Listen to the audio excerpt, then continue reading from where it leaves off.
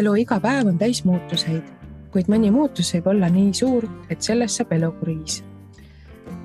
Näiteks olukord, mil päikeselisena tundunud abielu ühtäkki puruneb, sest üks osapooltest otsustab lahkuda. Ja maha jääb senine kaaslane, kes on segaduses ja kelle valu suureneb minutilt. Jah, aeg parandab küll haavad, aga tegelikult on nii, et ka inimene ise peab nende haavade eest hoolt kandma. Miks sellised olukorrad tekivad? Kuidas sellises olukorras leida elujõudu edasiminekuks ja oma elu uuesti ülesehitamiseks? Need on teemad, millest tänases Naistelehe podcastis Mõttekoht räägime.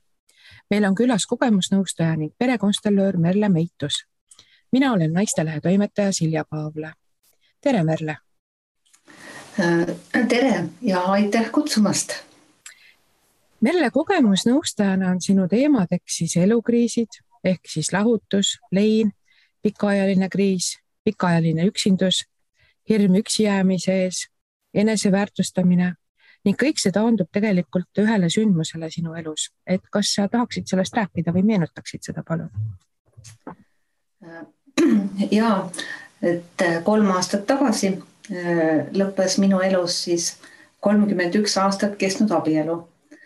Ja lõppes sellega, et ühel hetkel teatas abikaasa, et ta tahab ära minna. Ja see oli minu jaoks muidugi väga ootamatu ja suur šokk. Ma ei saanud aru, kas see on mingi uni või toimub see päriselt. Et ma ei olnud mitte kunagi sellise asja peale mõelnud, et see võiks üldse juhtuda. Et arvasin alati, et me koos vananeme, koos tunneme rõõmu lastelastest, koos loodud asju oli ju nii palju, üle poole elust ju elasimegi koos. Ja siis see kõik äkki purunes. Ja kõik see, mis seni oli olnud oluline, oli kaotanud mõtte. Et sel hetkel mul polnud õrna aimugi, mis minuga edasi toimub või mis saab. Ma ei suutnud kokku koguda seda pilti, milles sel hetkel olin ja kus ma seal ise üldse olin ja kes ma seal olin. Nii et segadus oli väga suur. Ja kõik, mis seni oli olnud loomulik ja harjumuspärane, seda kõik ei olnud enam. Et ühe hetkega oligi muutunud kogu minu elu. Ja ma ei tundnud enam oma maailma ära. Ma ei osanud selles olla ja käituda. Kõik oli ebaturvaline ja teadmatus. Elu tasakaal läks täiesti paigast ära. Ja kui sinu maailm on purunenud, siis on seda algul ikka väga raske tunnistada ja omaks võtta. Kas sa mäletad oma esimest tunnet peale šoki, kui selgus, et nüüd sa oledki üksi? Jaa, ma mäletan seda väga hästi. Seda esimest tunnet ja see oli hirm. See oli hirm üksi jäämise ees. Peast käis kohe läbi, et ma ei taha üksi jääda selles vanuses. Siis oli hirm, kuidas ma hakkama saan. Ja iga tavapärane tegevus oli ju teistsugune, mis tõid esile suure kurbuse ja valu. Taipamised hakkasid ju hiljem tulema, kui kõik hakkas tasapisi kohale jõudma. Ja ma mäletan seda tunnet, kui ma läksin toidupoodi. Ja äkki lõi pähe mõte, et ma ei peagi ju 2 inimesele süüa ostma, vaid 1, et ainult iseendale. Ja see tõi esile nii suure kurbuse ja pisarad jälle voolasid. Ja muidugi see, et kodu oli tühi. Väga raske oli kodus olla. Pooled asjad olid ju puudu. Ja kõik meenutas ju midagi. Meenutas teda. Sellised olukorrad vist tegelikult teeb ju hullemaks see, et kõik ei juhtu ühe korraga, vaid jääb vinduma, et enne kõike siis, kui on vaja ametlikult veel lahutada ja vara jagada ja muu selline, et kas mul on õigus? Ja muidugi, et kõik see võtab ju aega ja kõigil toimubki see väga erinevalt, eks ju. Aga mina ikka lootsin kogu see aeg, et nii kaua, kui veel ei olnud seda lahutust toimunud ja et ehk ikka midagi veel muutub. Sest nägin, kui raske südamega mees tegelikult selle otsuse tegi. Aga las see kõik, mis puudutab teda, jääb tema südametunnistusele ja tema vastutada. Aga jah, ikka väga kaua veel ootasin teda tagasi. Ootasin, et äkki juhtub mingi ime. Ja tegelikult see ootus ja lootus kandis mind mitu kuud ja aitas pinnal püsida, kuigi jah, ütleme, et see oli nagu mõttetu.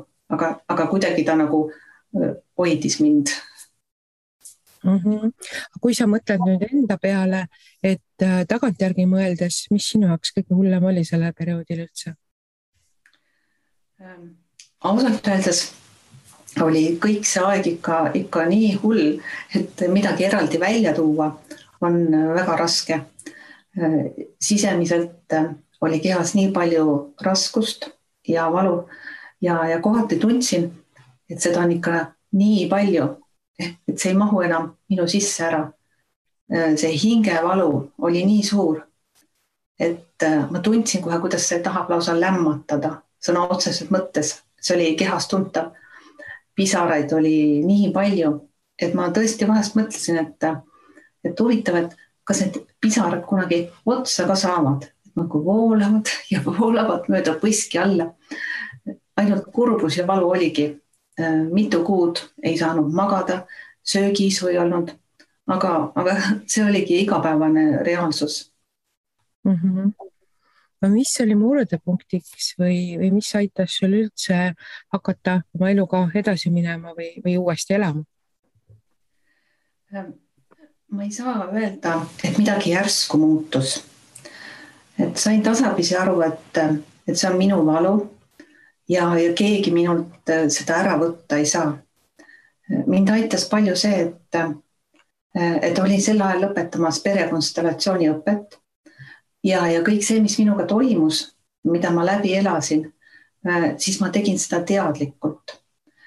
Ehk siis lubasin endale kõiki tundeid tunda ja kogeda, et need ei salvestuks kehasse, et ei jääks mind kandma. Ja minu eesmärk oli tegelikult algusest peale tulla sellest kriisist läbi nii-öelda puhtana ilma antidepressantideta. Ja nii see ka oli. Ja olen ise endale tänulik, et ma sain niimoodi hakkama, sest näen igapäevaselt oma töös, kui kergekäeliselt neid praegusel ajal tarbima hakatakse. Aga kõige olulisemaks pean seda, et inimesel on vaja väga rääkida.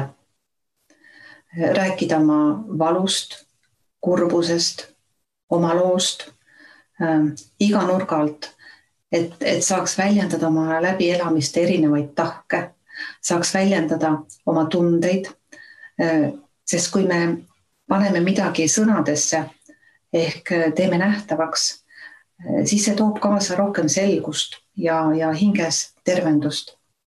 Ja kui inimene räägib oma lugu, siis kõik hakkab justkui lahti rulluma tema jaoks. Väikeste sammude haaval tuleb selgus. Ja ma tundsin, et ma pean saama oma valust rääkida. Vahest arvasin küll, et olen teised juba ära tüüdanud, aga õnneks keegi seda ei öelnud. Mäletan, et esimesed kuud oli just see koroona algusaeg ja palju pidi just kodus olema, et tehti kaugtööd. Ja see kodus olemine, see oli ikka väga raske. Esimesed paar kuud oligi nii, et pool päeva olin õe juures, nutsin ja rääkisin ja olen talle väga tänulik, et ta oli minuga ja toetas mind. Siis pidin jälle koju tulema, üksi olema oma mõtetega. Ja muidugi, et inimene saaks rääkida ja seda oma valu jagada. Et selleks peab olema keegi, keda saab usaldada ja kes lihtsalt kuulab ilma hinnanguteta ja mõistab seda valu. Hea muidugi, kui on keegi lähedane inimene, kellega saad igal hetkel, kui tunned vajadust rääkida. Minul oli selleks inimeseks minu ema. Ja ma olen väga tänulik oma emale, kes alati kuulas, lohutas, mõistis, oli olemas ja jagas ka minu raskust.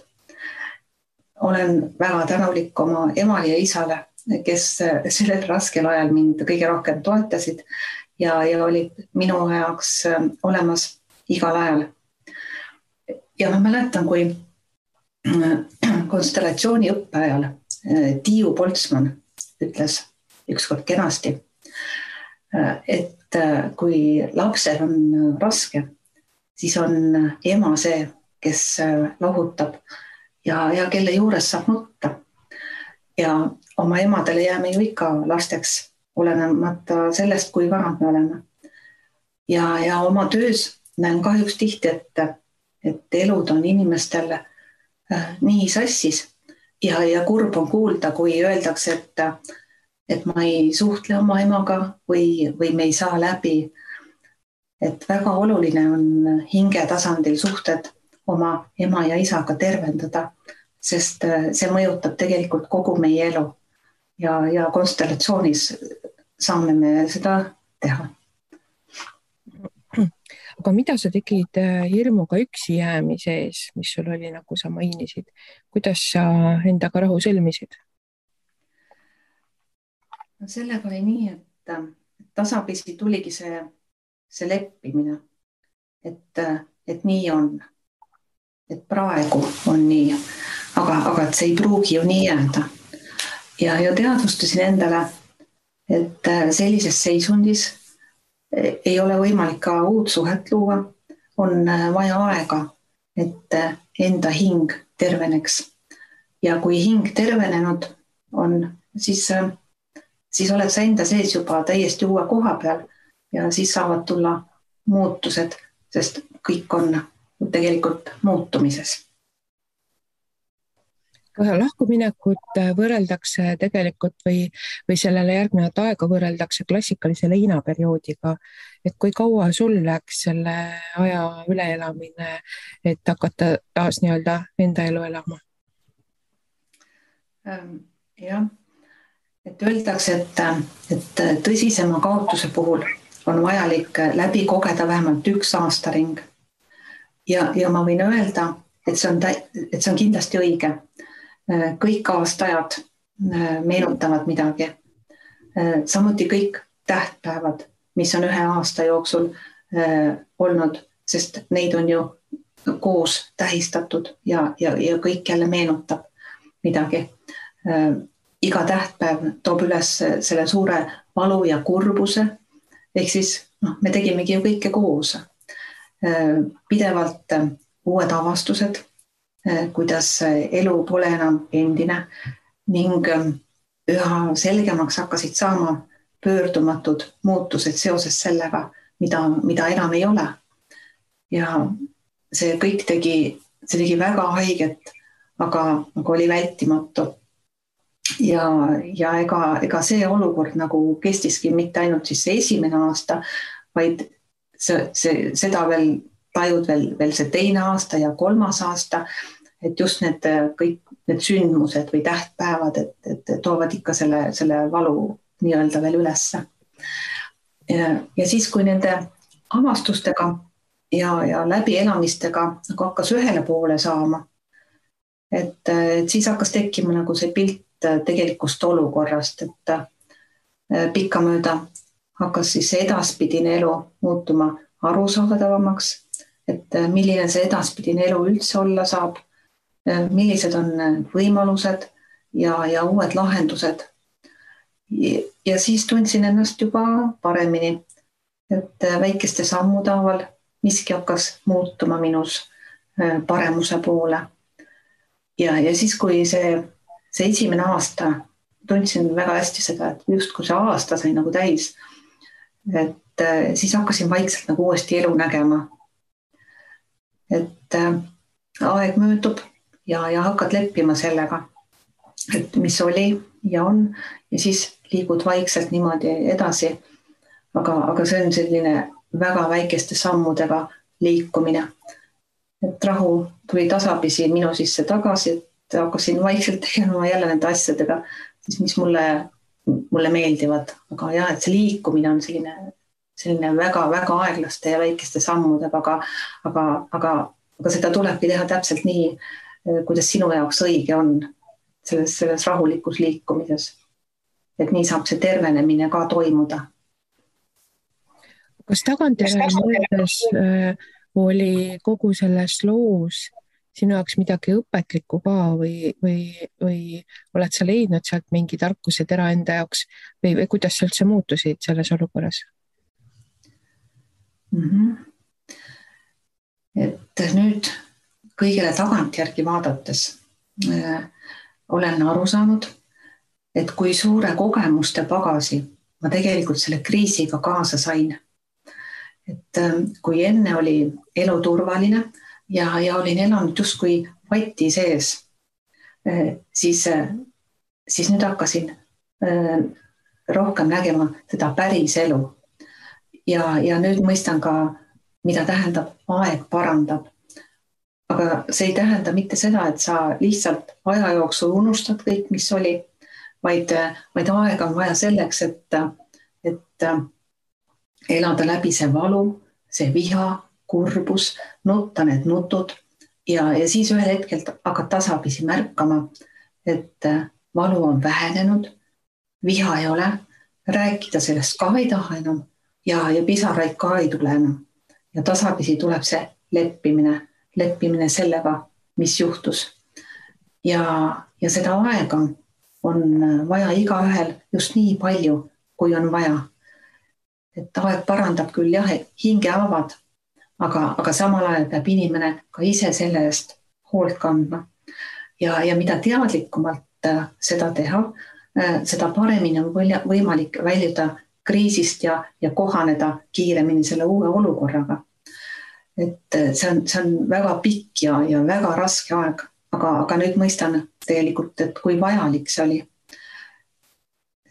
Seda on hästi raske öelda inimestele, et see tuleb lihtsalt läbi teha.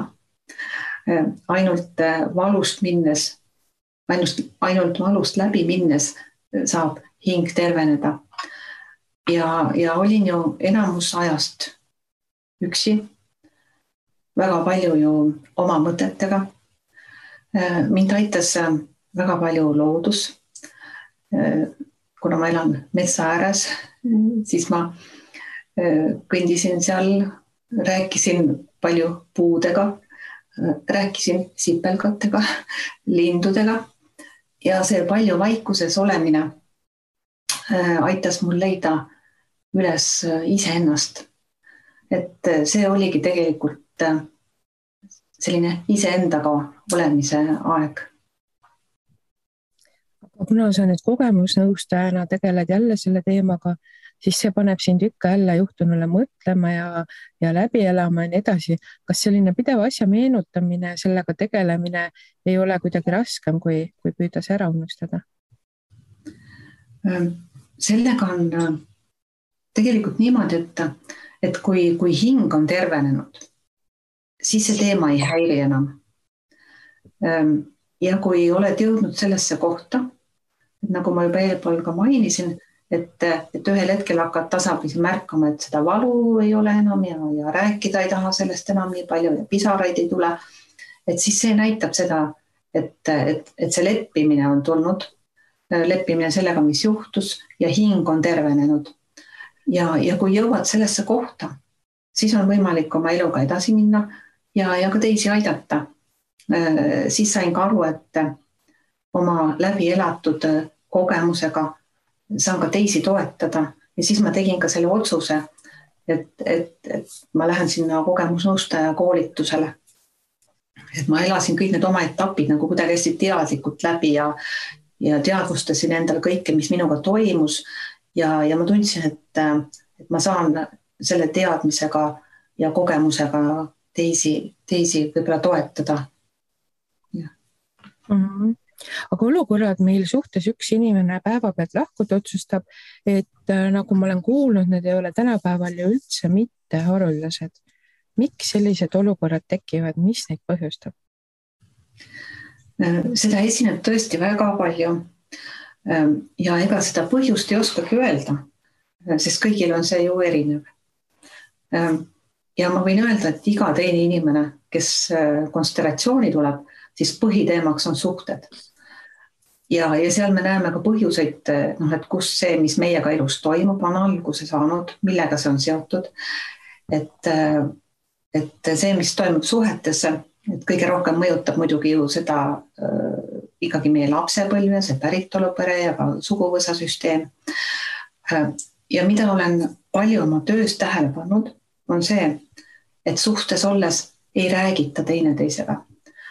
Inimesed kardavad rääkida avatult omavahel, kardavad, et äkki teisele ei meeldi see, mida ma ütlen või mida ma tunnen.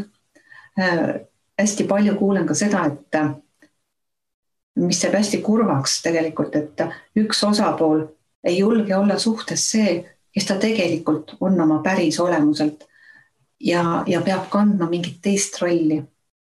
Et see ju lõhub inimest sisemiselt ja on ainult aja küsimus, kui kaua ta niimoodi vastu peab. Nende seisundite taga on ju tegelikult hirm, et äkki ta jätab mind maha ja klammerdumine suhtesse. Ja see juba näitab tegelikult, et ega see suhe päris terve ei ole ja hästi ei toimi. Seal puudub usaldus, austus ja vabadus. Ja lahku minnaksegi väga erinevatel põhjustel.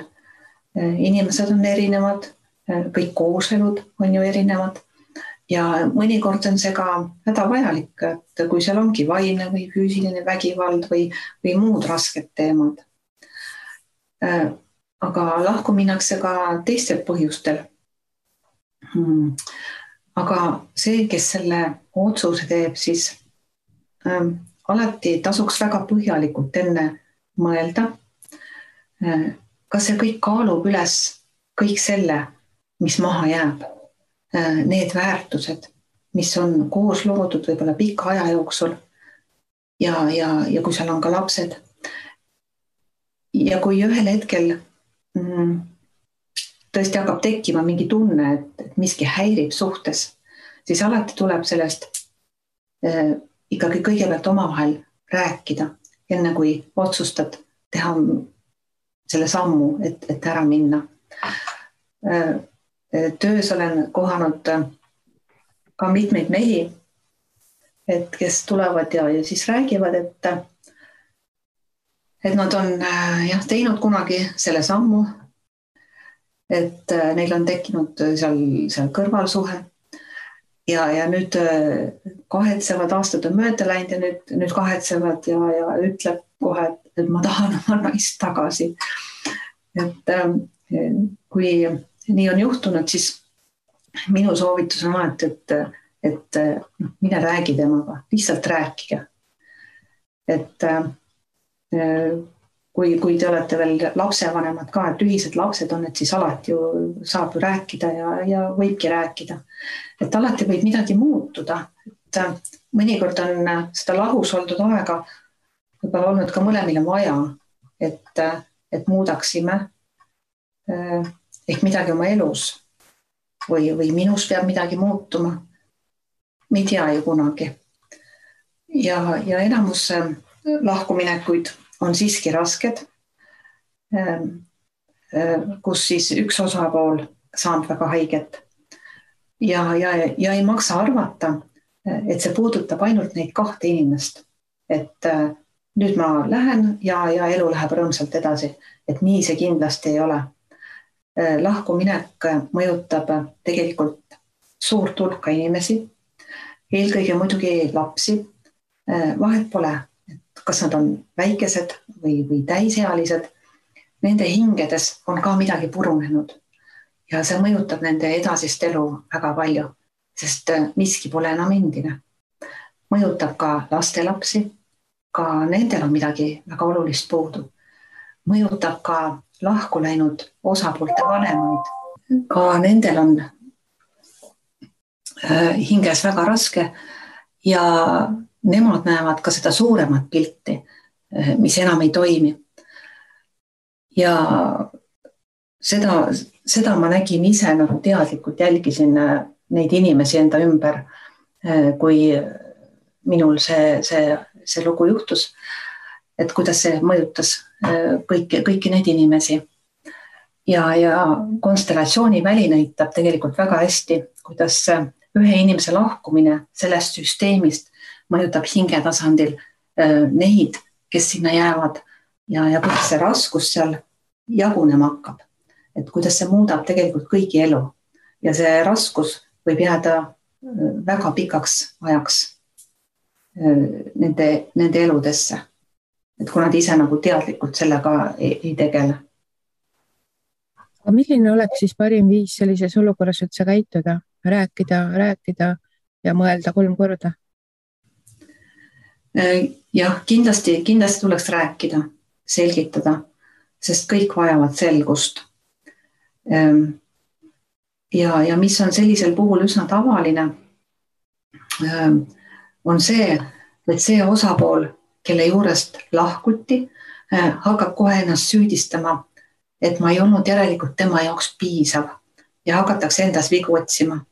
Aga seda ei maksa kindlasti teha. Et see oli minu jaoks ka kohe selge. Et see, et teine inimene seda tegi, on seotud ainult tema endaga, tema enda isiklike teemadega, tema probleemidega, mis tulevad siis enamasti tema sealt peresüsteemist või suguvõsa süsteemist, et seal on need seosed olemas. Aga ennast ei maksa süüdistada.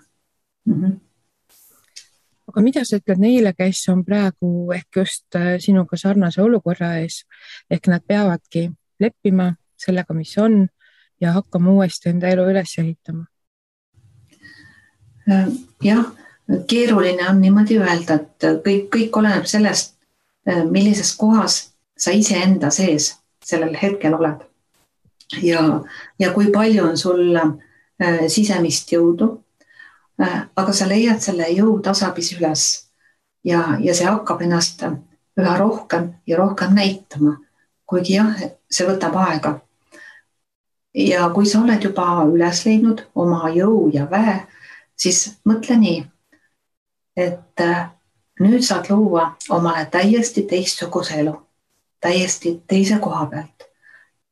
Just sellise, nagu sina soovid, midagi täiesti uut ja teistmoodi. Võib-olla teha asju, mida sa pole kunagi teinud, aga oled soovinud teha. Ja siin on väga oluline julgus teha muutusi oma elus. Et me kardame muutusi, tahame ikka seda vana tagasi, sest nii oli ju turvaline. Aga nüüd on see aeg ja see koht, et kuulata oma hinge ja kui sa kuulad oma hinge, siis hakkab sinu hing sind suunama, sest hing tahab kogeda midagi uut. Ja mõtle nii, et sul on tegelikult võimalus elada selles elus 2 elu ja otsusta nii, et need oleksid täiesti erinevad elud, sest nüüd saad sina valida. Aga miks peaks võiks sellest teemast rääkima või rääkida kogemusnõustajaga? Ja minu looga sarnaseid juhtumeid on praegusel ajal väga palju, kui üks osapool siis suhtest lahkub. Ja see, kes maha jääb, siis seda valu ja läbielamisi, mis ees ootab, mõistab vaid sarnase kogemusega inimene. Ja usun, et läbi enda kogemuse saan ka teistele toeks olla. See kogemus mõjutab väga palju inimese vaimset tervist ja sel hetkel inimene ise ei saa aru, kui oluline on see protsess läbida teadlikult. Hiljuti tuli kohtumisele üks naisterahvas ja kui ta rääkima hakkas, siis ta rääkis nagu minu elust, et oli 31 aastat abielus ja mees läks nüüd ära.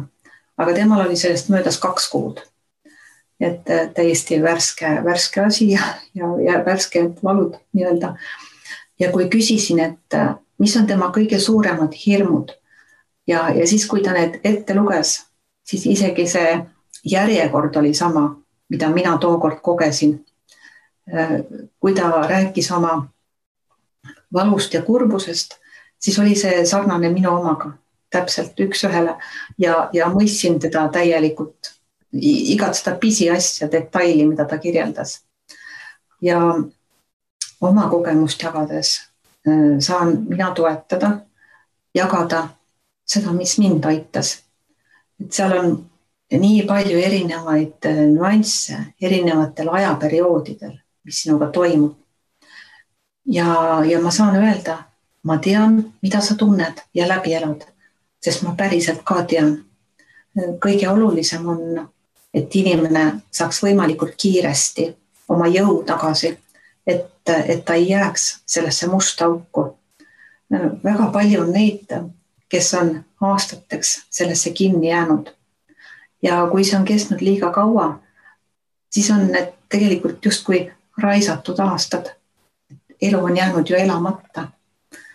Ja kindlasti ei tohi jääda üksi oma valuga. Jaga seda kellegagi, keda usaldad ja kes sind kuulab. Naistel on see ehk isegi lihtsam, aga näen ka palju mehi, kes on sellesse valusse aastateks kinni jäänud ja nad ei saa edasi liikuda eluga. Nad ei oska kuidagi hakkama saada selle valuga. Ja väga oluline on üldse hilisemas elus, et kui me soovime uut suhet luua, et eelmiste suhetega oleks hinge tasandil rahu. Ja et kui eelmine suhe on lõpetamata nii-öelda hinge tasandil, siis uued suhted lihtsalt ei toimi. Ja seda kõike saab tervendada konstellatsioonis. Millises punktis on sinu elu praegu? Nüüd on möödas siis 3 aastat, kohe saab 3 aastat. Ja minu elus oli ka veel selline periood tegelikult 2 aastat tagasi.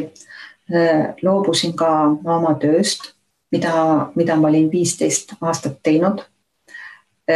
Nii et minu elus pidi tegelikult sel hetkel väga palju muutuma. Ma ei olnud kindel, et kas ja millal ma üldse sobiva töö leian. Kuna olin ju palju üksi ja oma mõtetega, siis oli aega iseenda jaoks. Hakkasin rohkem oma sisetunnet usaldama, oma hinge kuulama. Tegin seda, mida oskasin ja mis mulle meeldis. Hakkasin ju vaikselt ikkagi konstellatsioone tegema, meditatsiooni õhtuid, maalisin, siis tuli kogemusnõustaja koolitus. Vaikselt hakkas see kõik kasvama suuremaks, siis tegin oma kodulehe, et ennast nähtavaks teha. Siis tuli Tartus oma teraapiaruum ja praegu on minu elus nii,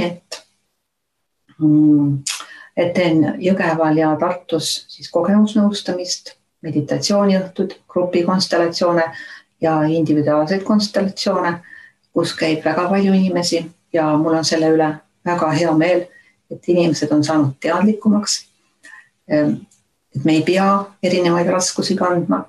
Inimene ise saab seda muuta, et elu jälle voolaks sinus. Ja praegu täiendan ennast ka rahvusvahelises konstellatsiooniõppes. Ja öeldakse, et elu ise lükkab sind õigele rajale, kui sa ise just vägisi vastu ei punni. Ja ma võin öelda, et ma usaldasin oma sisetunnet ja jõudsin sellesse kohta, mis on minu jaoks õige. Ja see on see, kus ma praegu olen ja see on hea koht. Mulle meeldib kõik see, mida ma teen. Mulle meeldib näha seda imelist muutust, kui ma olen saanud inimese heaks midagi teha. Ma olen tänulik inimestele, kes on minu juurde jõudnud ja mind usaldanud. Mul on oma vabadus, oma aeg ja oma ruum. Ja ja ma võin öelda, et see on koht, kuhu ma pidingi jõudma. Aga oma varasemas elus ei oleks ma ise mitte iialgi neid otsuseid teinud või lihtsalt midagi muutnud. Ja ma arvan, et ma oleksin ikka veel võib-olla 15 aastat seal samas töökohas edasi töötanud. Aga kui me ei kuula oma hinge ja ei tee asju, milleks sa tulid siia ellu, siis tulevadki ellu raskused. Siis lihtsalt elu ise raputab sind üles ja seab sind silmitsi iseendaga. Sa pead iseennast üles leidma, saama tagasi oma jõu ja väe ja seda oma kasvamise kogemust, mis oli nii oluline. Jagan ma ka oma töös, annan suuna, et inimene leiaks iseennast üles oma elus ja siis ta hakkab selle peale mõtlema ja see võib tuua kaasa mingi muutuse ka tema elus. Aga mida teha, et iseenda oma suhteid hoida, et need ei jõuaks selliste suurte kriisideni? Suhtes on kõige olulisem ausus ja usaldus ja avatus. Kui see on olemas, siis on seal hea olla. Energia voolab, ei ole pingeid. Mõlemal osapoolel peab olema ka kindlasti oma aeg ja oma ruum ja seda peab austama. Ei pea kontrollima, kui on vastastikune usaldus. Ja nii on hea koos olla. Minu jaoks on ausus ja usaldus püha. Kui inimene hakkab valetama ja varjama, siis järelikult ta teeb midagi, mis ei ole tema arvates teise inimese suhtes õige. Ja ta ise mässib ennast sellesse aina rohkem ja rohkem ja siis on sealt juba väga raske välja saada. Aga see lõhub teda sisemiselt väga.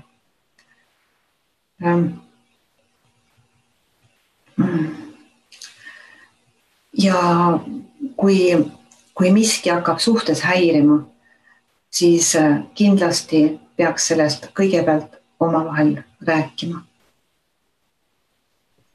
Kas sa soovid midagi lõpetuseks lisada? No ma ütleks võib-olla nii, et kõik raskused, mis meie ellu tulevad, et me nimetame neid küll probleemideks, aga tegelikult on need muutused, mis tahavad tulla. Et miski peab muutuma, mis on elu poolt määratud, et midagi on tulemas, midagi päris uut. Nüüd ma usun sellesse ja nii see on läinud, et kohe seda ei näe. Ja siis mõistad, et sul ongi antud elada ühes elus 2 elu ja need elud on täiesti erinevad. Selles uues elus olen ma täiesti uue koha peal. Mul on elukogemus, mul on kriisikogemus, nii palju avardumist, nii palju taipamisi ja sisemist kasvamist. Ja kui sa küsid ühel hetkel iseendalt, et kui see oleks võimalik, kas sa tahaksid oma endist elu tagasi ja kui sa saad vastata sellele ilma mõtlemata, ei, mitte mingil juhul, siis oled sa jõudnud oma elus õigesse kohta, siis oled oma hinge teel ja siis saad aru, miks see kõik pidi juhtuma. Ja öeldakse, et midagi uut saab tulla ellu siis, kui kõik vana kukub kokku. Ja minuga tegelikult täpselt nii see juhtuski.